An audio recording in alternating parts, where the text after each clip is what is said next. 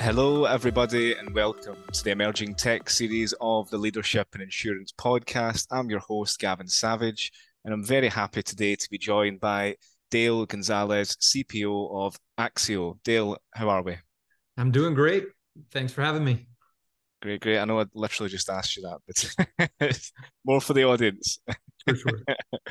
Um, Dale, before we kind of get into everything, we've seen it and announced it here at FinPro, the recent fundraising and which has been super exciting for you guys in the space, but always a great place to start. Would you mind introducing yourself, a little bit about your background and the Axio business, please?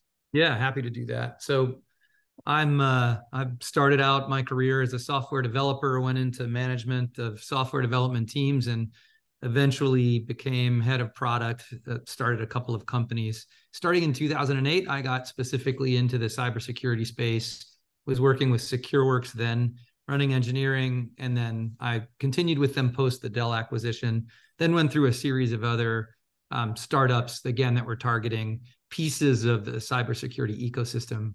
I was brought on to Axio to help them take work that they were doing as a services offering and turn it into a cloud-based platform to help companies perform more of this activity by themselves, with some consultant help if they wanted, but in the event that they wanted to go full do-it-yourself, they could. The Axio platform in its early incarnation was intended to help companies understand how they were positioned to receive a threat via the lens of one of the numerous maturity models that were out there, what the next set of things to do to advance their cybersecurity maturity were, and then to put a dollar value on the risk that they were running so that they could make like for like decisions about what to prioritize and what not. So instead of thinking about, is it worth $100,000 to go from being yellow to being yellowish green, they could say, is it worth $100,000 of additional budget to reduce our expected annual losses as a result of a cyber event by $10 million? And by being able to make those decisions, they're in a much better position to prioritize, they're in a much better position to budget and so on. Where we started mid last year was to take this same capability and provide it as a vehicle for communication through the insurance ecosystem. So not only did our direct customers want to be able to ask questions like, does it make sense to transfer this risk? But it's also the case that the facts that we were surfacing made it much easier for brokers to select products, as well as for insurers to decide if they did or did not want to take on those particular risks, which turns out to be super important. Awesome. Thank you. And it's such a hot space at the moment, cyber threat, cyber risk, among other topics, which we'll get into later on. But I'm always interested, you were been with Axio since the very beginning. Why was this the problem for you that you wanted to then start solving? Because your background's, as you kind of described, within network and security, so it makes sense. But why was this the problem within insurance then that you wanted to solve in the end? Yeah. I think the thing that became clear to me was that that we had reached a place in cybersecurity where this idea that we could tech our way out of the problem, we could just build a higher wall, we could create moats and build walls around the moats. That idea was losing its luster, right? I was increasingly confident that this notion of defense in depth and this notion of just throwing tech at the problem was never going to solve something which has at its heart human behavior, both on the negative and the positive of the equation, and that something else was necessary, that cyber was going to have to be treated as a program that you run and manage, and that you could treat it within the conditions of a business decision like you would anything other, and not as a technological problem that you could just tech your way out of. And likewise, it was clear to me that this idea that it was not that this, of all risks that companies run, for some reason, cyber was the one that could not have a dollar value on it, and that it didn't make sense to try it. That was something I was increasingly questioning. So when you put those two together, hey, listen, I think it is possible to put a dollar value on cyber. And hey, listen, we're going to have to treat these things programmatically and incorporate into our thinking good business decisions about what to address directly and what to transfer, it just made sense that if I want to help, that's the place to go help, right? If I want to try to advance the state for all of us, that's the place to go. Hmm. So you kind of saw insurance as like insurance plus security to really, as you say, push that risk transfer and risk assessment through and actually commoditize it. There's this beautiful, actually, virtuous linkage between insurance and security. And frankly, it's if you think about it, right? While it's the case that many CISOs were resistant to the idea that they needed cyber insurance originally, specifically because they thought, I should never have to activate a policy because my defenses should be perfect, and I have failed if I'm not. Increasingly, they're starting to recognize that that's not the case, that it's like any other decision. You can have locks on your doors and still have a theft. Companies get stolen from all the time. They accept it. They don't intend to drive the chances of that happening to zero. So you have CISOs awakening to this, recognizing that there's an opportunity for them to have the protections that they need. And they're also increasingly looking at insurers and saying, hey, you guys know a lot about how you manage, measure, and quantify things because you're directly putting your dollars at risk there. So you do better the better you understand the risk. Involving ourselves with you, we might learn something. And in fact, that's exactly what's happening. Yeah. Yeah. And we're going to come back to all of this, but I wanted to, because again, everyone in the insurance space will know, of course, Lloyd's and insurance and the Lloyd's lab. You've just been through that as a recent cohort. And, when we talk about people going through this, fast fail program within 10 weeks, and some come out the other end with, more ideas and more perspective. Like, how was that experience for you guys? I mean, we were there on pitch day to witness it. It was fantastic we had the pleasure of meeting quite regularly. But how was the experience for you guys, for you in particular, and for Axio as a business? It was remarkable, like from soup to nuts, absolutely remarkable. I enjoyed the interactions with the other cohort members. I mean, we interacted a fair bit, and I got a tremendous exposure to a diverse set of folks attempting things. The mentors and the mentorship structure of the program were absolutely critical to what we were doing. I think we were uniquely suited to the process because we have insurance people on our staff. We have insurance expertise, and as a result, there was a fair bit less. Oh wow! Wait a minute. These ideas that we have from outside insurance aren't going to work at all, right? And more of a, hey, look, we've got some initial ideas, and let's try to refine them. So I can't say enough about how wonderful it is that they run that program. My only complaint, quite frankly, is that it's as short as it is. I mean, it's a lot, right? It's a lot from the beginning. It's a lot to get to the end. And frankly speaking, you're sad it's over when it's over. Yeah. And the new cohort is just about to begin. Amazingly enough, we're at the second cohort of the year. Like, I'm sure there will be many, some of which we've just had on, and some of which will be coming on the podcast. What would be? Do you have any advice for those that are just about to enter into that intense 10-week periods now that you've just been through it? Yeah, I think so. I think a couple of things, right? One is the whole point of this is to meet those mentors and benefit from their experience. So while it's important that you have an idea and you're going to have to pitch something to get in, you can't stay too terribly locked into it, because the whole point is for that idea to be shaped based on experience from from the mentors. So the more you're prepared to change as a result of the experience, the better off you'll like it. If you go in with a very rigid set of ideas that you are heavily wedded to, you're going to see frustration in those early days. And then the other is do everything you can to get ready to go prior to the day coming, because you think, oh, it's 10 weeks, man. You are at the midpoint before you can blink. And given that there's a fair amount of adjusting that needs to happen as a result of the mentor interaction, anything you can do to prepare yourself so that you're not coming from a dead stop is super useful. Yeah, fantastic. And I'm sure those listening will find that very valuable.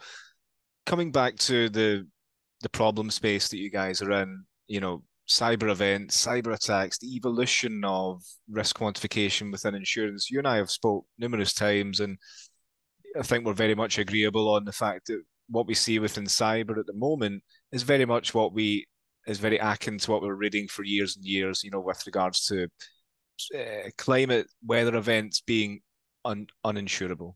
But mainly because insurance needs data.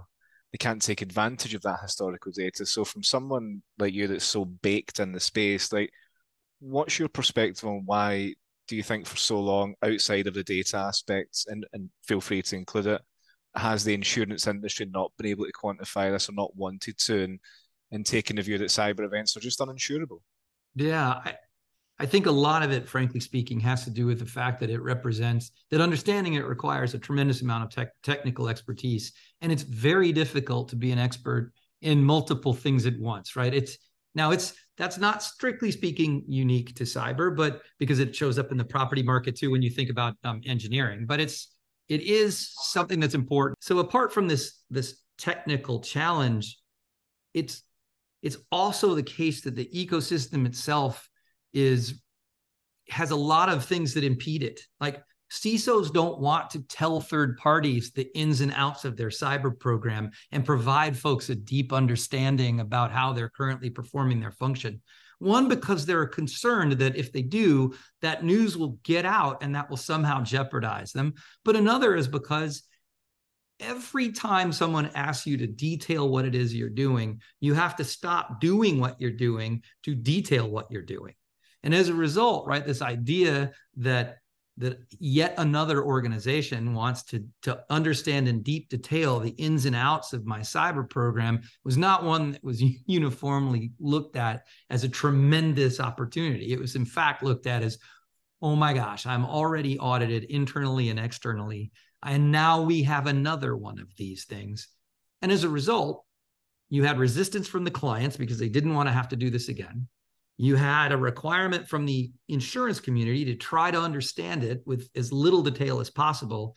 And you early on had a market that was reasonably soft. And so folks would say, well, I can't ask them anything because they won't let me ask them anything. I can't know anything about them without asking things. And every time I add another question to my application, they say they're not going to do it, and they go to one of my competitors. And as a result, nobody had the information necessary to make technical decisions about this. And so they choose alternative ways of trying to get to it, right? Like by saying things like, well, maybe we can just look at business, choose lines of business. We don't want manufacturing. We don't want schools, but we like banks. Or maybe we can look at it just exclusively on in terms of geographic regions. Forget Latin America. We'll just look at Europe and the US. And it's all because, again, they didn't have the information necessary to make decisions based on anything else. And how has it fared over the 7 years? What are the trends you're now seeing coming into what feels like a different era, as you say, within insurance and treating cyber attacks as they rightly should be, which is a top priority within a risk factor. But, what are the kind of trends that you're seeing? And I think also my other question is, you're building these models for the insurance industry.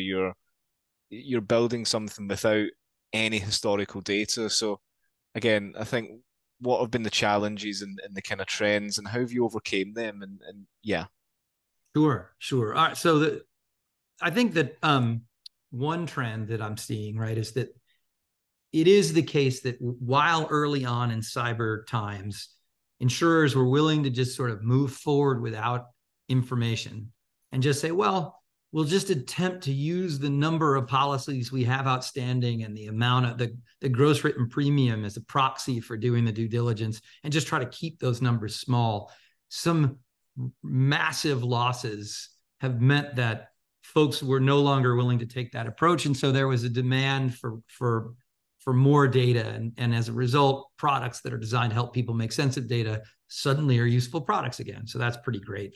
And likewise, as the market hardened, the CISOs were more willing to exchange information because, frankly speaking, all of a sudden they had to. There wasn't anybody that was willing to just write them. And I think it's also increasingly the case that they recognize that they're the same thing I did, right? I'm not the only person in the world that thought we're not teching our way out of this problem. We have to set up programs. And as a result, they started saying, hey, listen, this is a business problem. Like any other business problem, we're going to need insurance as a way to address it. So you're starting to see more desire to use information as a part of the decision-making process. You're starting to see more acceptance that exchange has to happen. And you're starting to see better tools for doing this modeling. Now, your point about historical data is a great one, because we are talking, thankfully, about reasonably infrequent events. And that's good news, but it does mean that you don't have this corpus of data. Likewise, we're talking about things that change dramatically year to year. So frankly, even if we did have 100 years of cyber experience to draw from, each year is a different year with a different experience. And so the long-term value of something like that is very, very short. And so what Axio's tried to do is assemble rational models for how things might play out by piecing together bits and pieces of things that people do have experience with. So while it's the case that we haven't seen someone hack our data center and completely destroy every single server in it, we have had someone accidentally take servers offline, and we can use the way that played out in our organization as a proxy by just sort of evaluating it. What would be different about it if it were done on purpose versus if it was done by accident? So we're attempting to make use of experience that they do have as a substitute for experience that isn't present. And yeah, and from a technological point of view, it makes sense. As you say, there's not that expertise. It's highly technical, but is it fair to say that also the reason why insurance companies are now adopting this is simply because even though it's low frequency, it's happening more in terms of, having a conversation with someone in a similar space in cyber last week, and, really talking about the days of physical attacks are kind of, they're done. We don't see much of them, but now everything is technological. And you used a great example. If somebody wants to blow up an oil rig, they're not going to fly over and drop a bomb. They're going to hack the system and blow it up internally. But do you think it's still that, one, the education piece, but also the insurance industry starting to realize that, yes, this is low frequency, high impact, but there's a potential for this to move into the high frequency element, and we need to get on top of it. I am deeply hopeful that while it is the case that the frequency will go higher, it will never be high frequency, right? But you're absolutely right that we have seen dramatic increases year on year in terms of the bad actors trying to do bad things using cyber as the vehicle for it. The thing that makes it a little tricky is that what they do changes every year. And so what you need to be concerned about and the magnitude associated with the events as a result changes every year. And at the same time, you've got a technological environment that is changing rapidly too. So cyber is going to be like electricity. It won't be something that you call out. It will be important to every last device in your life. And when that is true, you now open up the opportunity for a malicious person to disrupt all the things about your experience, not just the way that you interact with your phone and your computer. And frankly, if I could blow an oil rig, if I could make money blowing up an oil rig, and I could do it from my desk, why would I fly out? It's not like those rigs are located in exotic locations that I just want to go to anyway.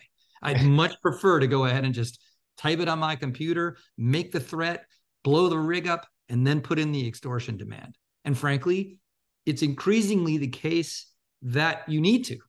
Because, I mean, if you just limit your destruction to data, it's increasingly the case that what we see is people refusing to pay. And these malicious actors are business people. They're not just going to say, well, no one pays ransom anymore, so I guess I'll go become a postman. They'll say, how can I change my business model so that people will pay? And the answer is to start to do physical damage. Because you may say, well, we'll restore the data from backup. Or, well, we'll just rebuild the data. Yes, it's terrible, but we will. it's a different proposition to say, well, I guess we'll have to redig that well. And in some cases, quite frankly, it's impossible to redig the well. So now suddenly you'll start to see these physical events. The impact and the magnitude will get much, much worse. And folks will need to come to grips with that somehow in their business model and understand it. Yeah. Yeah. And but it is nice to see that the insurance and reinsurance, they are reacting to the events that have happened. And there's a chance to a massive opportunity to get ahead of what could be something that, as you say, probably won't move into the high frequency, but certainly more frequent than what we're seeing now. No doubt about it. And I think the thing is, right, like in insurance as a product, setting aside personal insurance as a product is there to support business objectives and allow businesses to continue to operate even given the acceptance of risk. That's why it's a product. If businesses refuse to accept any risk, there would be no need for insurance. And likewise, if businesses didn't run any risks, there would be no need for anyone to have any insurance. It's increasingly the case that cyber underpins all business activity. Therefore, to not address it would be effectively to say we don't want to insure things anymore. And that's just, it's not practical. It's not pragmatic. And you're right. The insurance companies have responded by trying to find ways that they can operate even in a world with uncertainty, trying to find new tools like the Axio platform for addressing and providing greater certainty into that environment, as well as just to rapidly adopting changes that are brought about by the way that the courts are dealing with these documents and these cases and these events that nobody hoped would happen. I don't envy insurers. They've got a lot on their plate and a lot to try to manage at once. And there's a lot of change here that happens at an extremely rapid rate. Yeah. And we see a lot within now, as you say, quants, CISOs, trying to provide that understanding of risk into dollar values, which you've described perfectly there. But going back to a more inherent issue, from an expert like yourself in security and networks, what are the obvious gaps at the moment that we're seeing within the cyber risk management piece from, yes, which you've explained from a quant perspective, but just simply from a tech perspective, I'm just quite keen to get your opinion. Yeah, sure. I mean, I think let's face it, right? The bottom line is the way that people compromise systems is by compromising other people. Like that's just the truth. And so if you were looking for gaps in any sort of any long-standing cyber program, obviously a brand new cyber program is going to have its own challenges, but any long-standing cyber program, the place where you're going to see gaps is around the people, right? It's how are credentials managed? How are they controlled? Who has what rights to do what things? Because again, to the extent that you can clamp down upon those things, you can do a better job preventing the impact associated with the theft or loss of those credentials, right? What do you have to do to log in? And how can I ensure that it's absolutely certain to be you that's logging in is the number one challenge of any single cyber program, because all hacks proceed from the theft of a credential and they succeed based on the power of that credential that's been stolen. Now, it'd be remiss of me not to also point out that the cloud brings in a brand new sort of set of challenges associated with it. While it's the case that, at least in theory, it is easier to make use of cloud infrastructure and create a secure environment, in practice, it can be quite challenging because it can be unclear how these systems are configured. They have lots and lots of different moving parts. There's a third party involved in hosting the infrastructure for you with its own rules and sets of permissions. It's not always the case that it's obvious exactly how you've configured the system and how the interrelated permissions interact.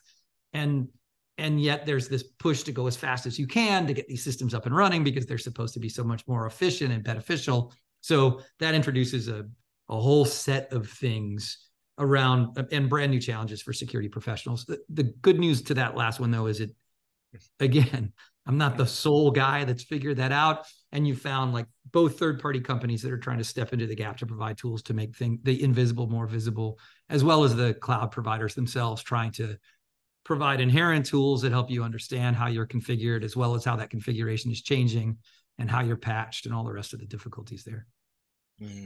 Fascinating. It's interesting that you say one of the biggest gaps is in the people. I did want to get through a podcast without mentioning AI, but I have to bring it up now. Is AI is it the friend or the enemy in this space? It's the frenemy. So like Frenemy. any technology, this is the thing that you have to remember. Anything that you would do with technology to improve your state creates new attack surface that can be used. So while it's the case, right? One of the difficult things about, frankly speaking, managing cyberspace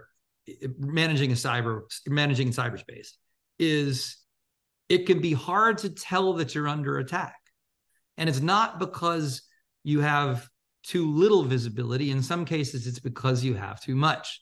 You have thousands and thousands of log lines that are being poured into buckets, and sifting through all of the normal stuff to find the abnormal stuff can be extremely difficult. Very, very, very challenging. And this seeing patterns in something that looks like it has no pattern at all is a place where AI really, really shines. Absolutely fantastic for that type of activity.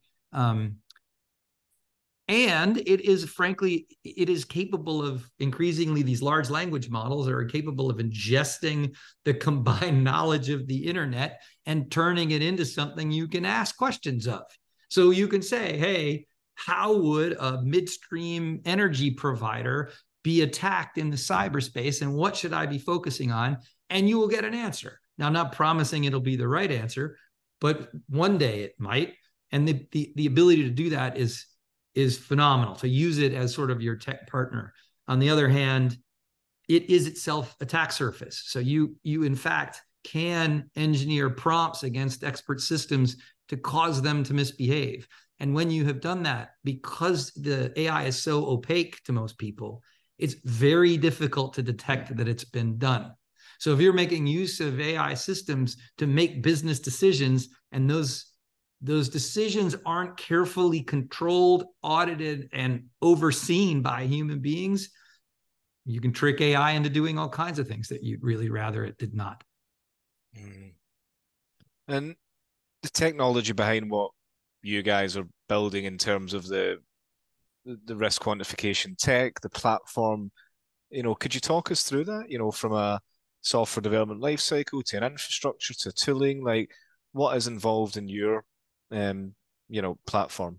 Yeah, sure. So we are a SaaS-based platform. We are cloud hosted. So I'm well familiar with both the security pluses and minuses that you eat when you decide to put something in the cloud.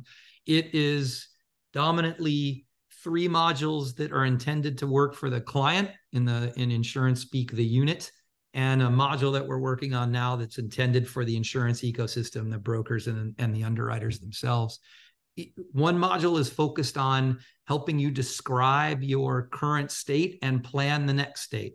So we support a handful of modules that let you see how you fit within a NIST CSF framework, or see how you fit within a C2M2 or a CIS 18, or a completely custom one of your own. You use that to sort of establish your baseline. Because it's cloud hosted, you can see how you compare to your peers. You can see what your peers are doing in terms of improving their own program, and you can plot a course that makes that world better for you.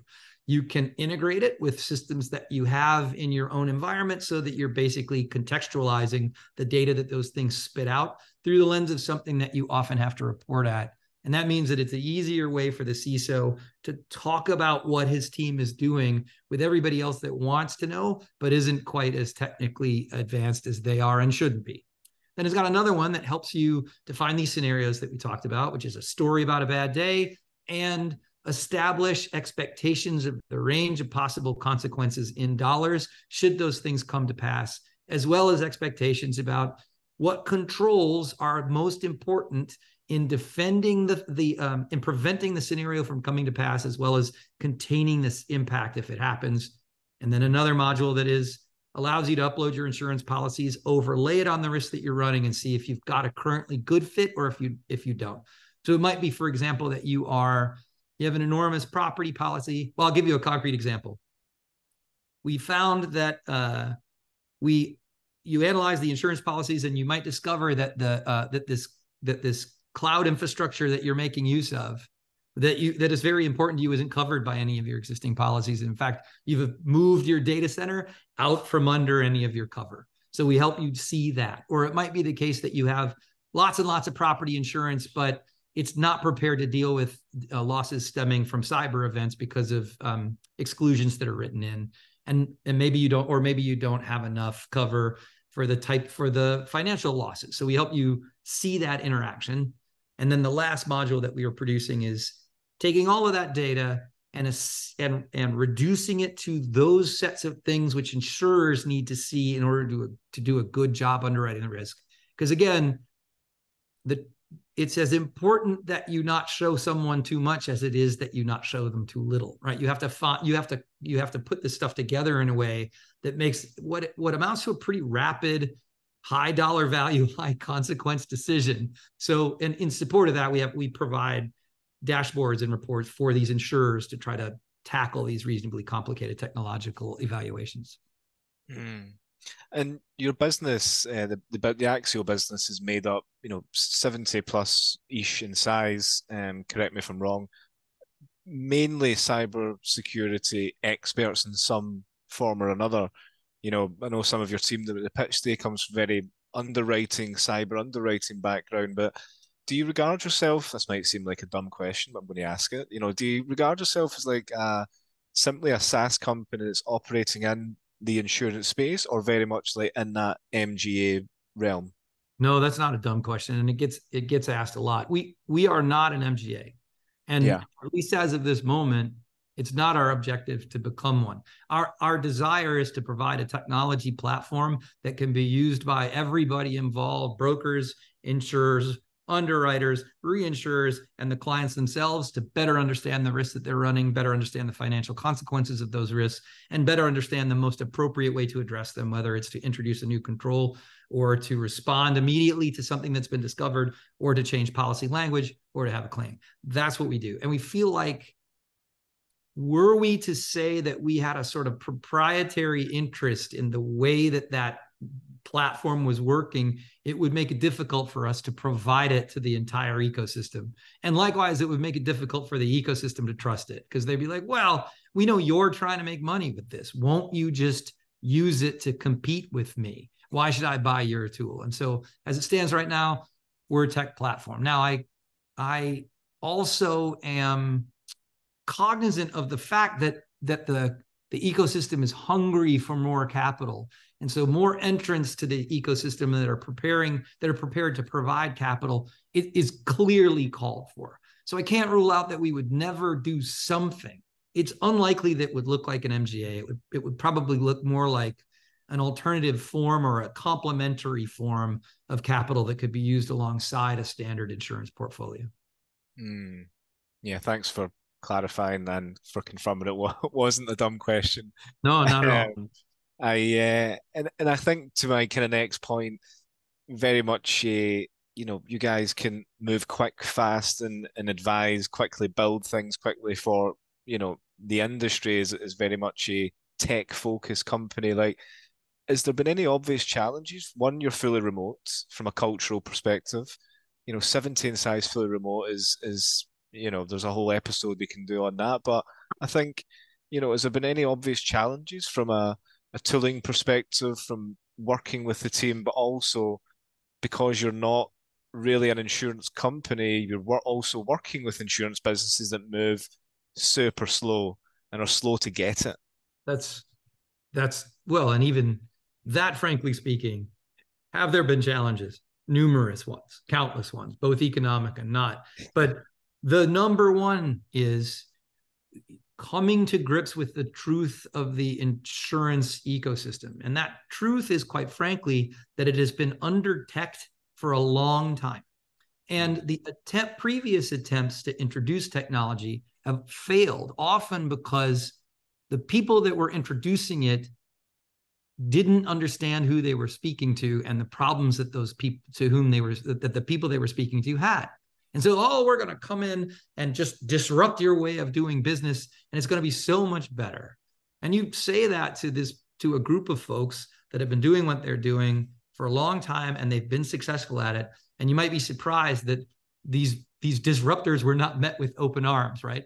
And likewise, if you make assumptions about the way that their world works, that when you say them are excruciatingly naive, they will, like anyone, stop listening to you and not give you an opportunity to demonstrate or introduce your solution. It has been critical that we have former underwriters, former cyber underwriters working at Axio who can go and speak to people and understand things that when I started trying this, I didn't, right? I way overestimated the amount of systems that we were going to have available to us to integrate with, the data that would be coming from the insurers that could be used to train and feed these models, the tools that were present already, the time horizons in which the decisions could get made, the market dynamics that determine how many questions can get asked and how much information is available. I didn't understand any of those things.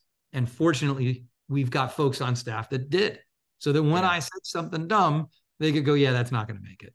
Like, here's how insurance people think and act. And it's all rational. They're people that make decent decisions given the environment that they're in. Mm.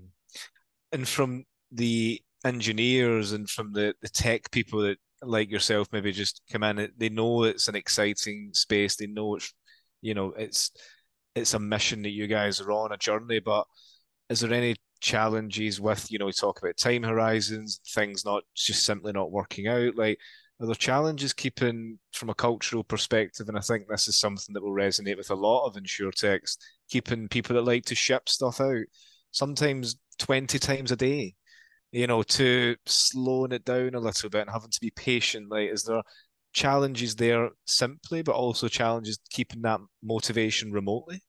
Oh, without a doubt. And so there's the pace difference, and there's the way that that it can look like you're not making any progress because of the way that these deals get accepted, adopted, and then rolled out. So there's that. But frankly, this is a very difficult place because you can't get market requirements the way that you would in other industries. So you can't first of all, you can't just say, I don't care what the insurers think about what they do. I'm going to think about the way I would do it if I were doing it. And I'm just going to build a system that way and tell them that they should start using it. You can't do that because they won't adopt it. But likewise, you can't ask them either. You can't say to them, hey, listen, if I built a system that did these things, do you think that would be good? Or what do you think a system should have in it? Because often they'll go, well, we don't know. We've never had any system. So how would I know what to tell you? And as a result, like, engineers have a deep desire to know that when they finish building something, that it will meet the need. And the way that you satisfy that desire is knowing a lot about who you're targeting up front. And for CISOs, we know it. But for the insurance ecosystem, it's much harder. And as a result, you have to help people accept that we're going to have to release frequently. These releases are going to be wrong. We're going to have to retread ground that we thought we tread already. We're going to have to accept the very large possibility that things that we thought were true were not true, and we're going to throw stuff out. And we're also going to have to be prepared for the real fact that in some cases, the reason we haven't got an answer is because there isn't one answer, there are many. And so the system is going to have to adapt. It can't produce one thing. It's going to have to produce multiple things. And both of those things can be challenging because, engineers are like, what's it got to do? And you're like, don't know for sure. Here's what I think right now, but I might come to you in a week and tell you no. And that coupled with there is nothing going on until there is everything going on, right? So everybody, if I say 1.7s in the insurance world to anybody or in the US 7.1s, like, nobody's thinking about anything until we're starting to roll up on July 1st. And then everybody's got to have everything right this minute. And so you have to be very responsive, right? You put a system in place, you think it's working. People are like, yeah, that's probably right. Then they get into using it and they're like, it's not right. And I have to have the answer tomorrow. And you have to be ready right then. And that's it's a challenging thing to trying to satisfy, but that's why I like it. Hard problems, fun problems. And it sounds like someone once said to me, he was an engineering leader, to his engineering team, and he was telling me this, and he said, we're not engineers, we're problem solvers that are good at engineering. And it sounds like you very much adopt that philosophy within Axio to keep these guys motivated. Without a doubt, and to tell them, to keep everybody recognizing that our objective is to learn, right? So anything that increases our learning and understanding of the system, the environment, the players, counts as a win, whether or not it's accepted. So the only failure is to fail to listen after you've gone ahead and done something. So long as you did something and learned something as a result, it's okay that we throw it all out and try all again. Like the bottom line is, we win when our systems get adopted, made use of, and delight folks as a result. And any one of those things missing means that we're not winning. And that's what we all strive to get done. Awesome. Well, Dale, I'm conscious of our time, and I know you're a super busy man, so I think that brings us to the end of the episode. But it's been, as I expected, hugely interesting, and yeah, thank you so much for coming on. It was an absolute pleasure. It's always great.